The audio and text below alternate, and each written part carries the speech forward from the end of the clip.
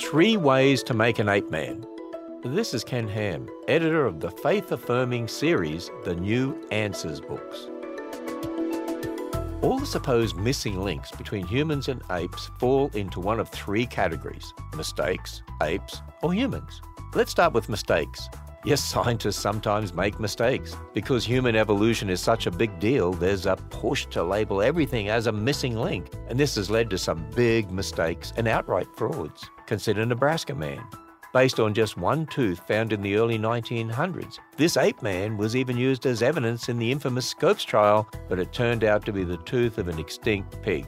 Hardly an Ape-Man.